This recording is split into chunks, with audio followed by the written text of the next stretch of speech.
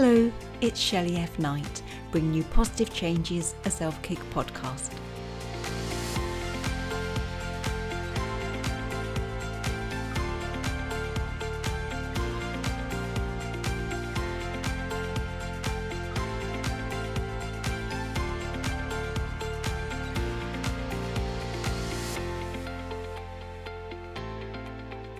So today on the show, we're joined by Claudia Gotzelman, and she is founder of Permission to Bloom Midlife Coaching, and she's also an end-of-life doula. So hello to Claudia.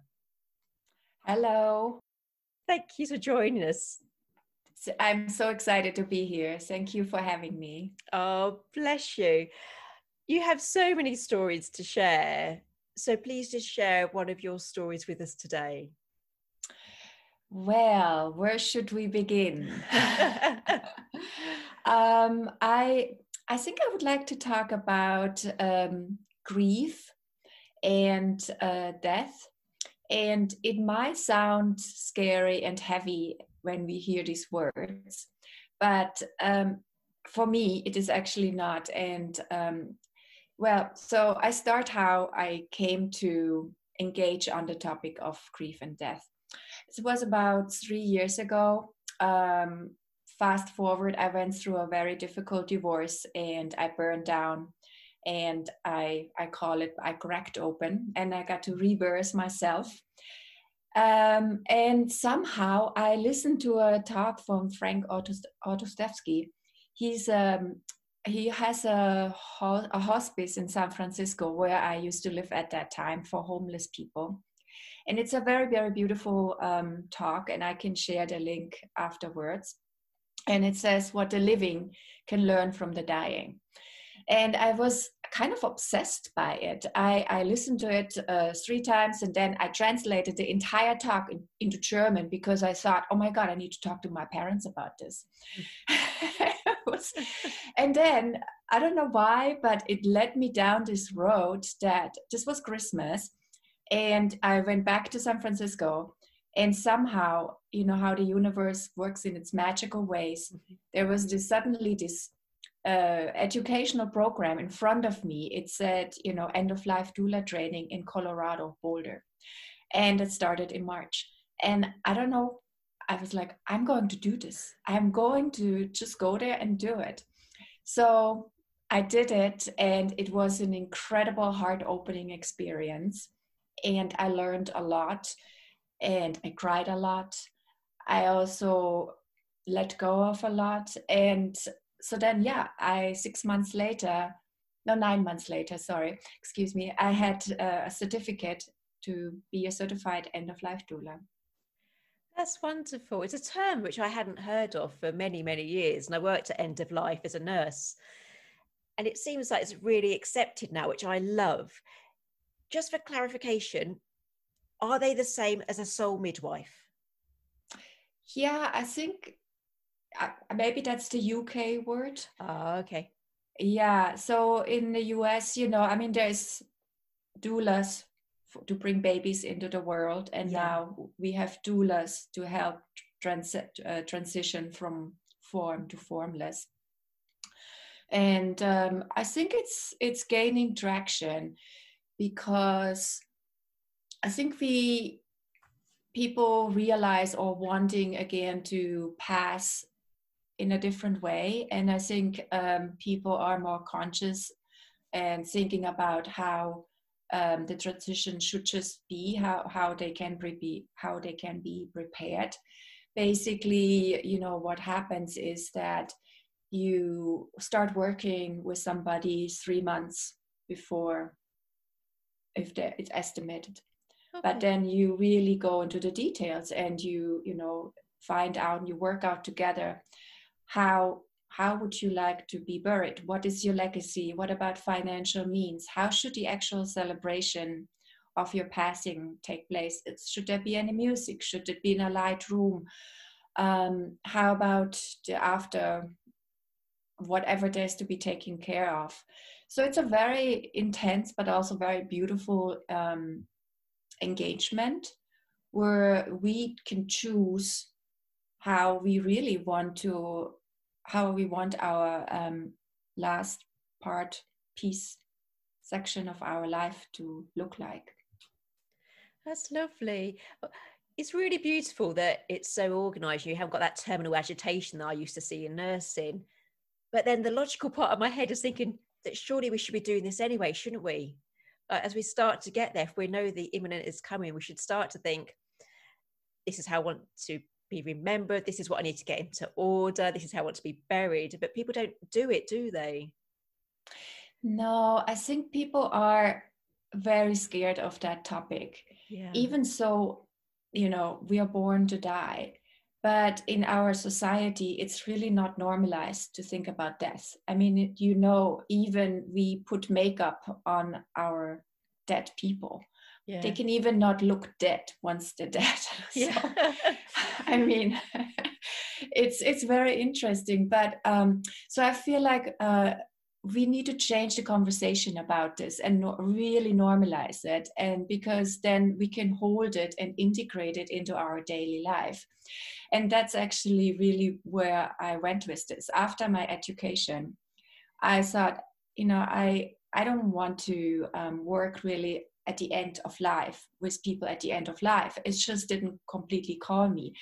But I felt so touched by the knowledge and the wisdom I gained and the tools I received. And I thought I should take this to the here and now, to really right into this conversation, into the middle of life, and start working with women or whoever wants to have this conversation or needs to wants to change their life and bring the awareness. Because if we engage on this topic, or if we can question, if we envision, let's say, how it would be if we would have 3 months to live, it really will impact the here and now.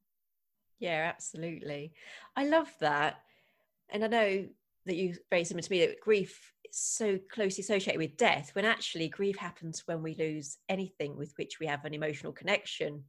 So if you're in your midlife, like myself, just like me, Claudia, and, you know, I have had a lot of losses. You know, I've lost the ability to sleep at night. I've lost sort of, you know, the elasticity of my skin, my energy level, you know, my hair's changing. There are losses. And then the children all go to school, and so you lose that identity of being a mum at home. So there are many losses. I think it's brilliant that you brought that end of life wishes and brought it back into the now.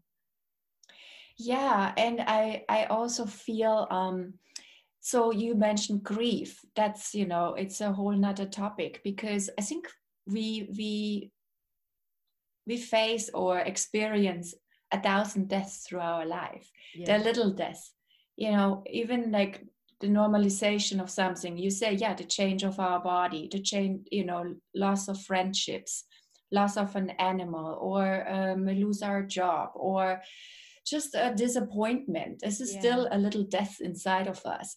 And if we don't have the tools and know how to actually honor it and grieve it, then it festers inside of us.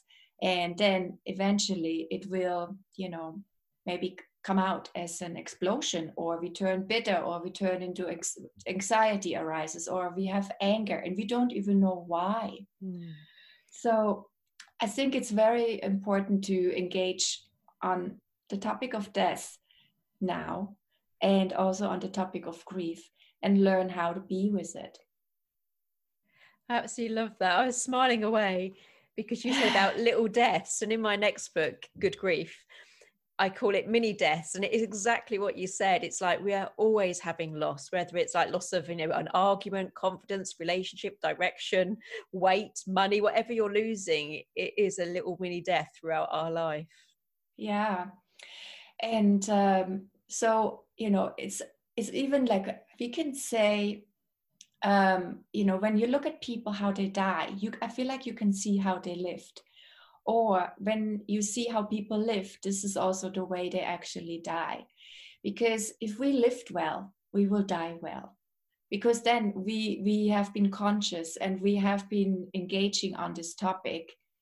But if we don't, then, you know, everything will come very sudden, and we will be pushed into a almost traumatic experience, because we just swapped over by, usually it's very sudden. I mean, some deaths are long and painful, but often it's just like this, and we're like, well, now what? So That's it's a really very good, interesting. yeah, it's a very good skill to acquire. So maybe you wonder now, so how do I acquire the tool to handle grief? Yeah, well, I was still stuck on the part where you were saying about how you live is how you die. Because again, obviously about positive changes. So if you find yourself in quite a sort of traumatic place or anxious place, you could create a change now in your life. Because I don't know if it's because of positive change or because I deal with grief myself, but I don't have a fear of dying. And it really bugs my children, Claudia, really bugs them because they're just sort of like, could you stop talking about it? And it's like, but I've done all the things I wanted to do. Yes, I'd like to stay around for longer, but like I always wanted to publish a book. I wanted to meet the man of my dreams, have children, have really good friendships, want my spirituality to, grow. And I kind of done that, and I don't have the fear. And I do a lot of tools. I know you're going to share in a moment, but I do have a lot of tools like my meditation, my yoga, even candlelight and early nights. It's just all those things, how I look after myself. So I'm having a good life while I'm here. Right. Well, you are conscious being. You are not afraid of your insights, or you're engaging with your soul, or even with the darkness or the fears of your soul, right? If we can befriend those thoughts, those fears, maybe let's say because of the topic of this conversation, the fear of dying. Yeah. And you wonder, where does that come from? Why are we so afraid? But I think if we again come back to the here and now, and we know that we live a beautiful life, the best we can live, the most authentic we can be in our everyday, then we don't have to have this fear of dying, because then we can truly look back and say, I lived an amazing life, I'm ready. Yeah. But if we don't do that, and we postpone everything into the future and be like, one day I'm going to do this. This is my dream, but I'm not doing it now. I'm waiting, and then in the future I will do it. And it becomes one thing to the next thing and the next thing. And this future day may actually never, ever arrive. And that, I feel, heart-wrenching when you hear people say, really at their last breath, oh, I wished I would have traveled there. Oh, I wished I would have mended the relationship to my daughter. Or, I wished I would have loved more. I would have risked more. And so I think it's so important to reflect on that, because at the end, it's really a short journey. And it's this beautiful gift we have, this here and now, to be in our body, to wake up every day and, and live this life. Yeah, no, it's beautiful. I like that. And that, as you were saying about when you get to the end of the life, it's like, I wish I had have done. And that is like the life lessons of the dying, which I've spoken about before in my work. And it is, you don't regret the things you did do. You always regret the things you didn't. And it is sort of, like taking more time off, being more risky, connecting something outside of yourself, mending those relationships along the way. And it is, I guess it's just living while we're alive, isn't it? Yeah. Yeah, so it's, so I guess it starts with engaging and changing the and engaging on this topic, and maybe, even having a dinner conversation there, talking about this. I don't know, I feel like we should normalize talking about death or grief. And I think if we can, with our family or with our friends, that for me also creates enormous intimacy, because it's really beautiful to know how, for instance, my mother wants to pass, or how I want my friends to know how I feel about it. And I think it's so beautiful what we can learn about each other when we actually are open to this conversation. And more so than ever again in these current times, I think all we have is like intimate or beautiful close relationships with another person, or our community. So there's, for instance, desk cafes. I don't know if you have this here in the UK or in Europe, but I know in the US, where I usually live, there's a lot of that, and you can just meet up for a coffee if you don't have friends who want to talk about this and share and make a plan. it's just a true, yeah, I'm really advocating for, taking the taboo away from this topic and just making it, just normalizing it. Yeah. So what you might not know about me is like, yeah, I do know about death cafes, because I set up Good Grief here in Northampton, because when I left nursing at the end of 2019, just that end of life, I used to see people, obviously I saw the patient dying, but then I saw the families that were left behind, and they would just get stuck in that moment of death, not in all the lovely memories beforehand and all the things they could have put right, just stuck. How do I move on without you? And so when I left nursing, it was still something really, I don't know, in my soul, in my heart, that I want to continue with. So I set up a death cafe here locally. And what I love about it is the mix of people we have, like whether they've lost like a partner, a sister, a parent, there seems to be some kind of base level where you all experience the same. But what I also love is how much laughter there is as well. It's not all macabre and miserable, and talking about death doesn't make it come for you any quicker. But I love, as you say, it is that connection, that understanding, and just getting rid of the taboo. So yeah, I love death cafes, and there's thousands of them around the world. I know I'm not unique. Yeah, But that's I so cool that you did that you started that. Oh my God, wow. Yeah, it's just something I was passionate about. I mean, I love community anyway. I want, my family to grow up where they feel safe, they're part of it, part of a bigger picture, they give back the generations, because it's how I was raised. But yeah, grief is very important to me, and I just want people to talk about it. The life doesn't have to stop then. The life obviously stops, but it's just, again, positive change is trying to inspire people to move forward in a new way. Yeah, and it's also, we think about grief, for instance, in a very particular way. And there's, the 6 gates of grief, and the stages we move through, and how it's not linear. Yeah. But also, I feel like it really is an expression of deep, deep love and care. Yeah. And if instead of coming at it, and I don't know, it's probably around the world the same. I mean, I can only mostly speak for the US, but often people, because they don't have the tools or have the knowledge, they're like, oh, you're still grieving? Yeah. And I'm like, yeah, I'm probably gonna grieve for the rest of my life. And but then you can hold it. You can also hold it in love, and it's a very warm feeling to me. And it doesn't have to. Yes, it's painful, and maybe there's anger, and because it's just, you have to work through it. But I feel like it's this grief is lost love. Yeah. And if we can again rephrase or reframe the way we look and come to grief, then it becomes such a beautiful expression. Yeah, I absolutely love that. And in my next book, it's called Good Grief. And it is about making it a positive experience. And it is a little bit controversial, as people will learn, but it's just doable. I don't know if that's even a word, but it is kind of doable. That we sort of get stuck in our grief and don't know how to move forward. But there's so many ways we can. Like if you're not into talking therapies, there's all the spiritual things, simple things like journaling or meditation. All these beautiful things, memory boxes. So it is just finding what works for you on your journey, but not just a grief journey, in life as well, isn't it? Finding tools to help you. Yeah, it's again, it doesn't have to be a traumatic loss of a family or member or a friend or a beloved one.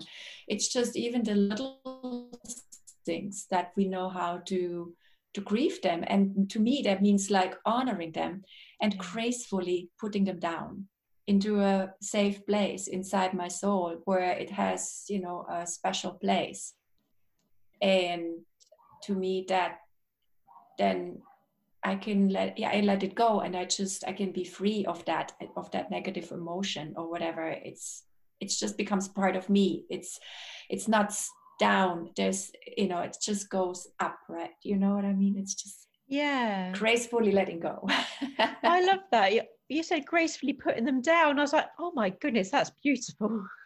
And I think it's really important, because we're talking about grief, and there is, like, obviously when you have grief when someone dies, but if you apply the tools, as you were saying, like when you lose little things in life, you're always doing it, aren't you? Like I call it mini deaths. But if you have a Mhm. mini death, like you lose your job or you lose your way, whatever you're losing, and you find a tool or a way that helps you come through it and move on, surely we can then apply that as a coping strategy for the bigger losses in our life. Right, because then we have the tools. And then Yeah, if a bigger loss comes or a bigger grief or a bigger death, then, we can come back to our tools. And we're like, I got this. I love it. What tools And would you encourage people to work with? what tools I would people to work with? You mentioned journaling. I Yeah, feel journaling is a very good way of working through it because it's a very somatic experience, grieving. It comes from our soul, but it's also taking over. Maybe we get sweaty, we get anxious, we get nervous. It's a very somatic body experience. So, and then writing, journaling is same. It's a very somatic experience because we write out whatever goes through us, and it's our private journal, and nobody needs to see it. So I can say whatever I want. It's my secret. And it can have, it can hold all emotions, right? But as long as I'm able to express them and let it out. And I don't know about you, but for me it really works. If I feel nervous, I feel anxiety, I feel restless, I know, and I sit down, and sometimes I don't even know in the beginning, what do I write? But then yeah. suddenly it just starts, and it's like a waterfall, and just writing and writing and writing. We're like, wow. And then it's such a relief afterwards, like, huh. And it's really gone out of my mind. I feel clean. I have space. There's something so light suddenly about me, in me, because it's just safe in my journal. I wrote it there. Yeah, I love it. I know I've said to people before that I used to do morning pages, the Julia Cameron theory, that when you wake up Mm-hmm. in the morning, you just free flow and write whatever comes out. And it's like 3 pages of A4, and you don't have to be grammatically correct. Don't worry about your punctuation. Just let that stuff go. Yeah. And I did it for a while. I think I'm quite bad, Claudia, actually. I tend to do it when I hit like rock bottom or start to dip, when I should probably do it as a daily tool. But you get it all out and you just think, my God, how did I sleep last night? Because you're worried about what you said to someone, that you didn't order that on the shopping. What about the decision 2 weeks ago? When will I learn about that? And these Right. busy thoughts we have. And in the morning pages, which is a way of journaling first thing, it's a cleansing process. You think, oh, I feel better after that. I feel lighter. And it's getting it Right. out, isn't it? Yeah. Also, maybe a gratitude journal in the evening before we go to Yeah. sleep. That could be also a very beautiful thing. And it's a muscle, we need to train, Yeah. because maybe it doesn't come easy, and we often get so lost in the day. And we're like, oh, my day sucked. I don't, Yeah. it's nothing. We're like, I'm nothing. I don't know.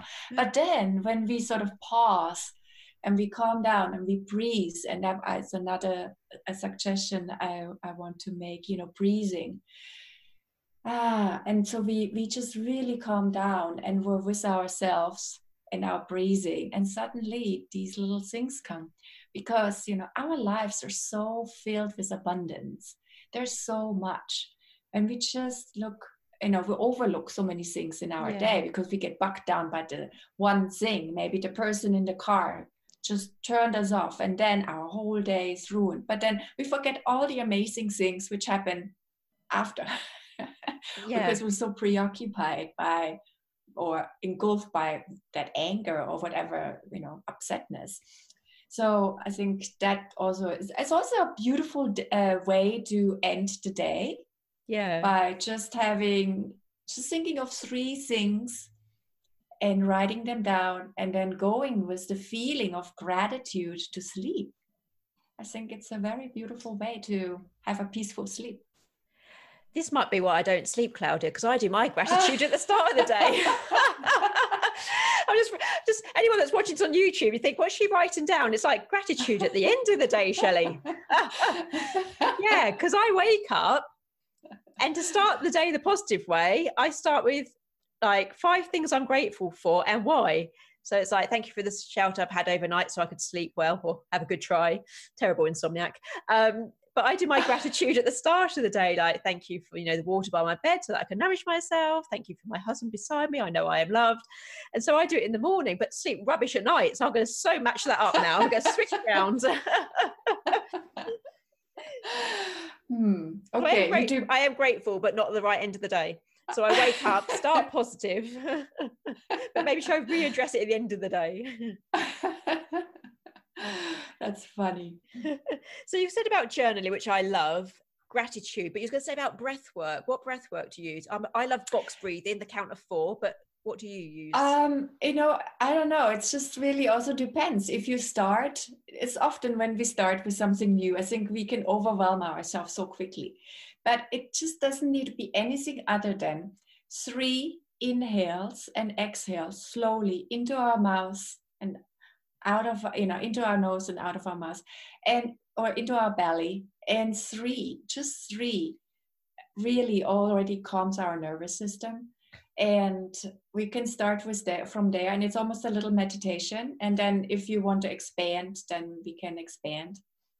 I recently started recording on SoundCloud little guided meditations, and they're 5 minutes, and it says take a moment or breathe with me. And it's just again, like, it could happen, we don't have to do it guided. You could do it by yourself when you're driving, and in the car, and the red light, on the red light it's red, and you have a moment, and you could just really breathe and think about, for instance, abundance. Yeah. Or you can think about of the intention of that we are enough, because we're so harsh on ourselves, and we rush and we forget again, and then we get derailed throughout our day, and then it's one thing to the next thing. But sometimes we have, maybe instead of looking at the phone while we're on the red light. Don't do that. That's naughty here in the UK. Don't do that. I think we all do that. We all do that. It's incredible how long a red light can be, how much email checking and whatever you can do suddenly. But instead of doing that, we could just have our hands on the wheel and close our eyes and breathe in and out and think about the abundance through our day, all the things which are around us and we take for granted. And simple things like that, I feel like it just brings us back to the center, grounds, as I said, grounding. And once we get onto our next task, we probably feel a little bit more aligned with ourselves. That's wonderful. Thank you. So when you're working with people with the midlife, what's their biggest pain point? Why do they come to you in the first point? I feel there is a nagging feeling inside them that there is more. The midlife is a very interesting stage. We all go through it. We have, accomplished certain things, and then suddenly we wake up and like, and now what? Yeah.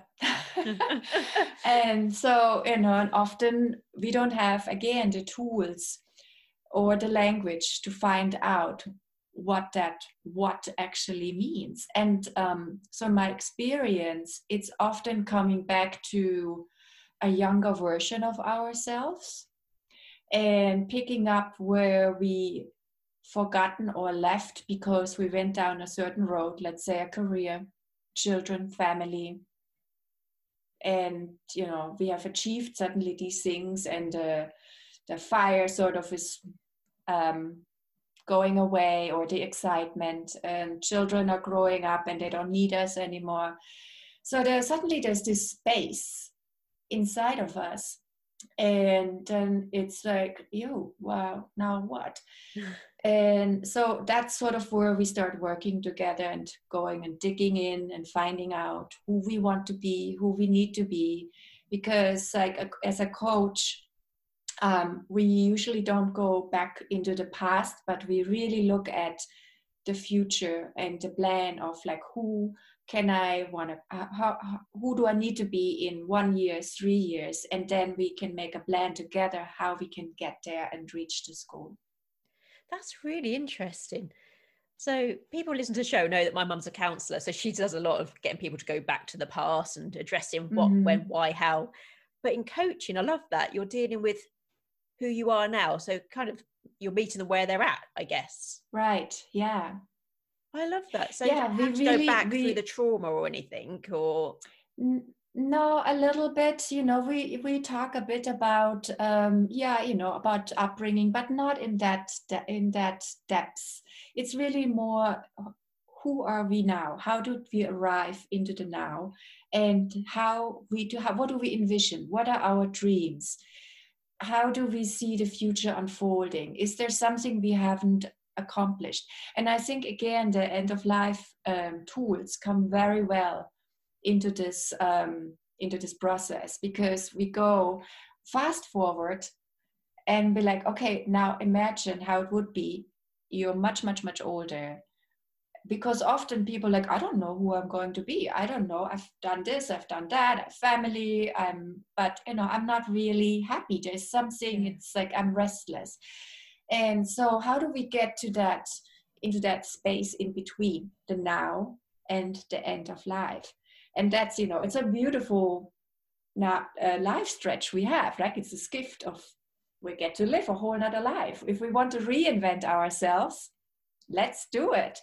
So, but we need to find out what it is. And so, going to the end of life and then working the way back and finding out how we feel it and how we can create this future together. I think that is so powerful. So you're not doing like the last 3 months of their life, you're sort of going to the end. So you're almost reflecting back. So say you were at the end of life, you'd be reflecting back thinking, did I do everything I wanted to do? So this is what I was saying, like I was saying to my teenage son, even though it's mortified, Claudia, but he was mortified because I was going like, well, I've done it all, I've written the book, got the podcast, got the children, and he's really uncomfortable with it. But it is, if I went forward to the end of my life, I'd like to probably sell more books or, something, but no great changes. But that's really brilliant that if you're lacking clarity now, you can find it by going to the end and working back. Yeah, I think, you also have a lot of tools. You're a very conscious being. You have done a lot of work for yourself. So for you probably feel aligned. You have also the language to express all the things you just said. But a lot of people don't have that even, it's like, it's just a nagging feeling, a void, a belly ache. It's a restlessness. And then, but when people come like, I don't have any hobbies because all I did was take care of my children for the last 12 years. So you identify through the children, or you've reached a career and then you're almost at a burnout and you're like, why am I doing this? Why am I working, 50 hours, whatever, 55 hours a week? And so it's really interesting to go in and find the silence and really listen, and again strengthen the muscle of intuition and deep knowing, because we all know, we have it inside of us. We just need to take it out, find the words and express it. Yeah, I love what you're saying. And I think that when people come to you where they are at the moment, I should imagine, maybe not, but I should imagine there's quite a lot of people that don't trust what comes up from them. They don't know who they are inside. So there's almost like a trust process with yourself. It is actually amazing that you mentioned trust, because I think trust is such an important topic in this work. And it's a trust. First, I have to establish with my client, the client with me, that we speak the same language, that we're aligned. But then it's also from my client, like trusting whatever comes up. And that's also a very interesting, again, I would say society doesn't really help us the way we live, that we trust ourselves, that we can trust our gut, because we have all these outside stimulations where we trust what that person says, we trust that marketing spot, we trust that, but and then sometimes we know there's all these red flags or green flags or whatever flags, but we know, it's always that knowing, and that has to do with self-trust. So again, we learn like to find out, who am I really? It's a very beautiful process. Yeah, I love it. I'm biased, obviously, but I do love it. but But so when I sort of moved forward, so like I nursed for many years and got defined as a nurse, and then I sort of like a mum, so I'm sort of like Harrison's mum, Poppy's mum, Mila's mum, Daisy's mum, or Wesley's wife, whatever I am, all those labels. And I have to strip it back, like a bit like an onion. That's a beautiful analogy, isn't it? An onion. Peel back the layers and find out who I am. And for me, the way forward was just sort of digging up like the bit of the childhood, the broken relationships, who am I about this job, this label. And I say I do gratitude, meditation, yoga, all of that. But can people move forward through midlife crisis without a spiritual route? No. Good answer. That will do me. No. I think there's some real ego people out there. Maybe they just think like, get a business plan and then I'll just have a little bit of counselling. But I'm thinking, because I know for me, mine was, as you said beautifully at the start, like you cracked open and found your soul. Yeah. That's what happened to me. I was this business person. I had to have that income and all that kind of thing. When actually now I'm really happy with a candle. Sit in a room with a candle and a bit of silence, I'm happy. So I just wondered, like, what tools can people use that aren't spiritual? But you're saying it is almost like a rebirth, a spiritual growth almost. I think, when the voices are there, and when the voices, we can numb the voices. We can maybe the voice comes up and then we just numb it with whatever we escape into, whatever there might be, substance, another job, another something. But we can't run away from ourselves, and it will come back. And these voices will get louder and louder. And that is the cracking, right? It's the cracking of our soul when the voices the voices are the literal, like, that's when it cracks. And then it will come up in one form or another. And it may come up in form of depression. It may come up in form of a really deep crisis. It may come up in form of an addiction, but it will come up. And and with some people it may come up as just a restlessness, as a void, as feeling lost. I mean, whatever the constellation is, like, we're all individual. We have all different way of expression. So, but I think it will come up, and I think then this cracking will push us inward, and that's when I think we get in touch with our soul, because the soul just wants to be heard and acknowledged and seen. No, I think that's beautiful. So this is going where I went from a nurse to past life regressionist.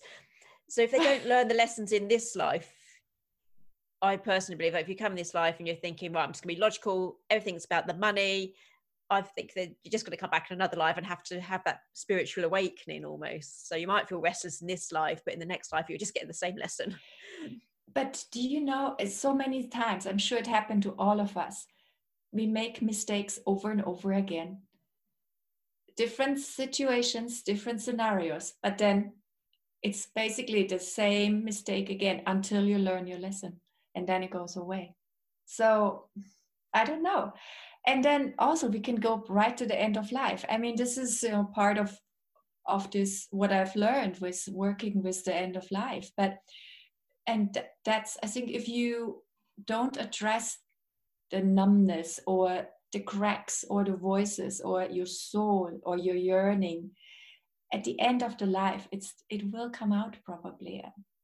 It's exactly those things where you suddenly realize, I should have loved more, I should have risked more, I should have traveled more, I should have. And then I think that's, to me, as I said earlier, that's heart-wrenching to go from form to formless in that sort of, with that knowing. So, but it's a personal choice, and we're all on our own journey. Yeah, absolutely, we are. And I know, like, even living with my husband Claudio, I know that he's a totally different man to me, and he's just sort of like, kindly lent me his office today, but he's not really into candles and incense and crystals, if you're honest. But he's on his journey and I'm holding his hand along the way. Do you know what I mean? So we do all have our own journey, and it's not always spiritual, but we still move forward, and life still passes by however we choose to make the choices along the way, doesn't it? Right. Yeah. So he doesn't like half the candles. Far too many cushions apparently is another thing. But again, it comes down to life choices. He's like, I never had cushions or sandwich bags till I met you. I was like, well, your life's more complete now. So we're going along on this journey of life, and I don't like to think I'm near the end of my life, but I really drive my family mad in my kitchen, Claudia, because I say to them, like, realistically, I've got more years behind me than I have in front of me. And they think that's really miserable and macabre. But seriously, I'm in my late 40s. Do you know what I mean? I probably am that side of the balance, the shorter end of the string. And I feel all right with that. And I don't know if it is like yourself, where we've worked with the end of life and we've learned, it's about connection, do what you want when you're here and able. But I do think it was really beautiful working with end of life, that I almost learned how to live my life better or more consciously. I know you said about consciously, and it is being aware in your life, not just sort of bumbling through in like I don't know, watching box sets, going to work, sticking to that bad relationship, is it? I think when we get more conscious, more aware, like you said, the restlessness, which I loved because I've been there, when you think, it's good, but is it good enough? Do you think you've lived better now you've worked with end of life? You're asking me personally? Yeah, because I know I have. Yeah. Oh yeah, I think I'm very, very conscious about every day, and how I spend my day, and what do I, what, to me, everything is vibration, what energy I put outward into the world and wherever it ripples off to. I think that's another very important thing for me. And also sometimes I have to remind myself that I really need to be on that edge of, daring, doing something new, something I haven't done, and not fall back into the comfort zone. Yeah. Because there's so much to experience. And I think that's very, very important for me to feel alive, actually, because that's a whole nother conversation, what is it, what makes us feel alive? Because, it's very different to when we're 17 or 25. And now we're talking about, find out, who am I? And what is it, what really makes me feel alive? So it's a very beautiful inquiry. Yeah. And I think, like, it's not a one-off event either, is it? Because we're always changing. Mm-hmm. My friend says the most beautiful thing. She says, look, we're always like lobsters. So you sort of have to push yourself out of your comfort zone, and your shell will crack and you'll be really vulnerable and exposed for a few months. And you like want to hide under a rock. But your next shell, your next chapter will grow back. And then you just have to grow again. You have to go for it again, and just keep up leveling your life all the way through, which I love. I love lobsters anyway. They think they're very cute looking things. But I do love that. It's not a one-off change, is it? And you probably see this with your clients, that you don't just do one little change, have a nice life. You're always doing like an audit of your life almost. Yeah. And it's those little deaths again. Maybe we find this is it, that makes me feel alive, whatever it is right now, or whatever I am accomplishing, or whatever my goals are for the next year. And then maybe it's done. And then we're like, wow. And then we get to level up again. It's almost like leveling up. We're on this sort of, and it's not like up, up, up. It's always a little bit wee. Yeah. It's like on the ocean, like a rocky boat. Choppy waters ahead. Choppy waters ahead. Yeah. And sometimes we feel like we're drowning, to be quite honest, don't we? Oh yeah. Mm-hmm.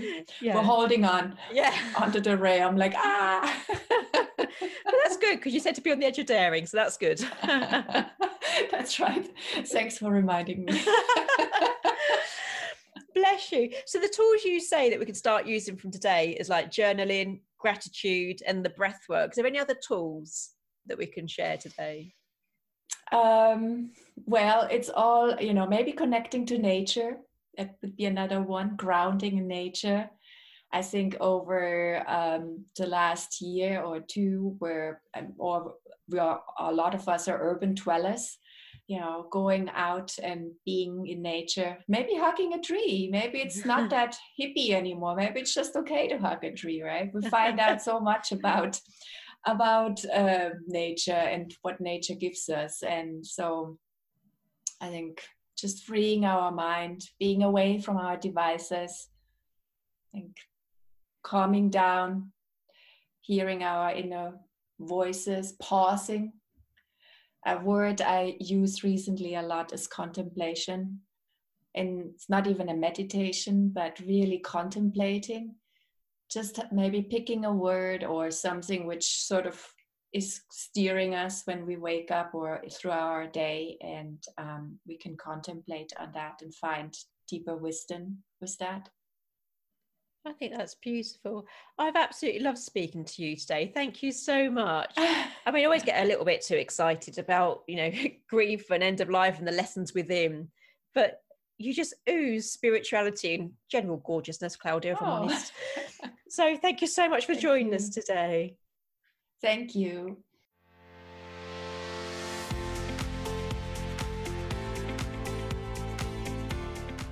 If you enjoyed today's episode, please make sure you subscribe and leave a positive review.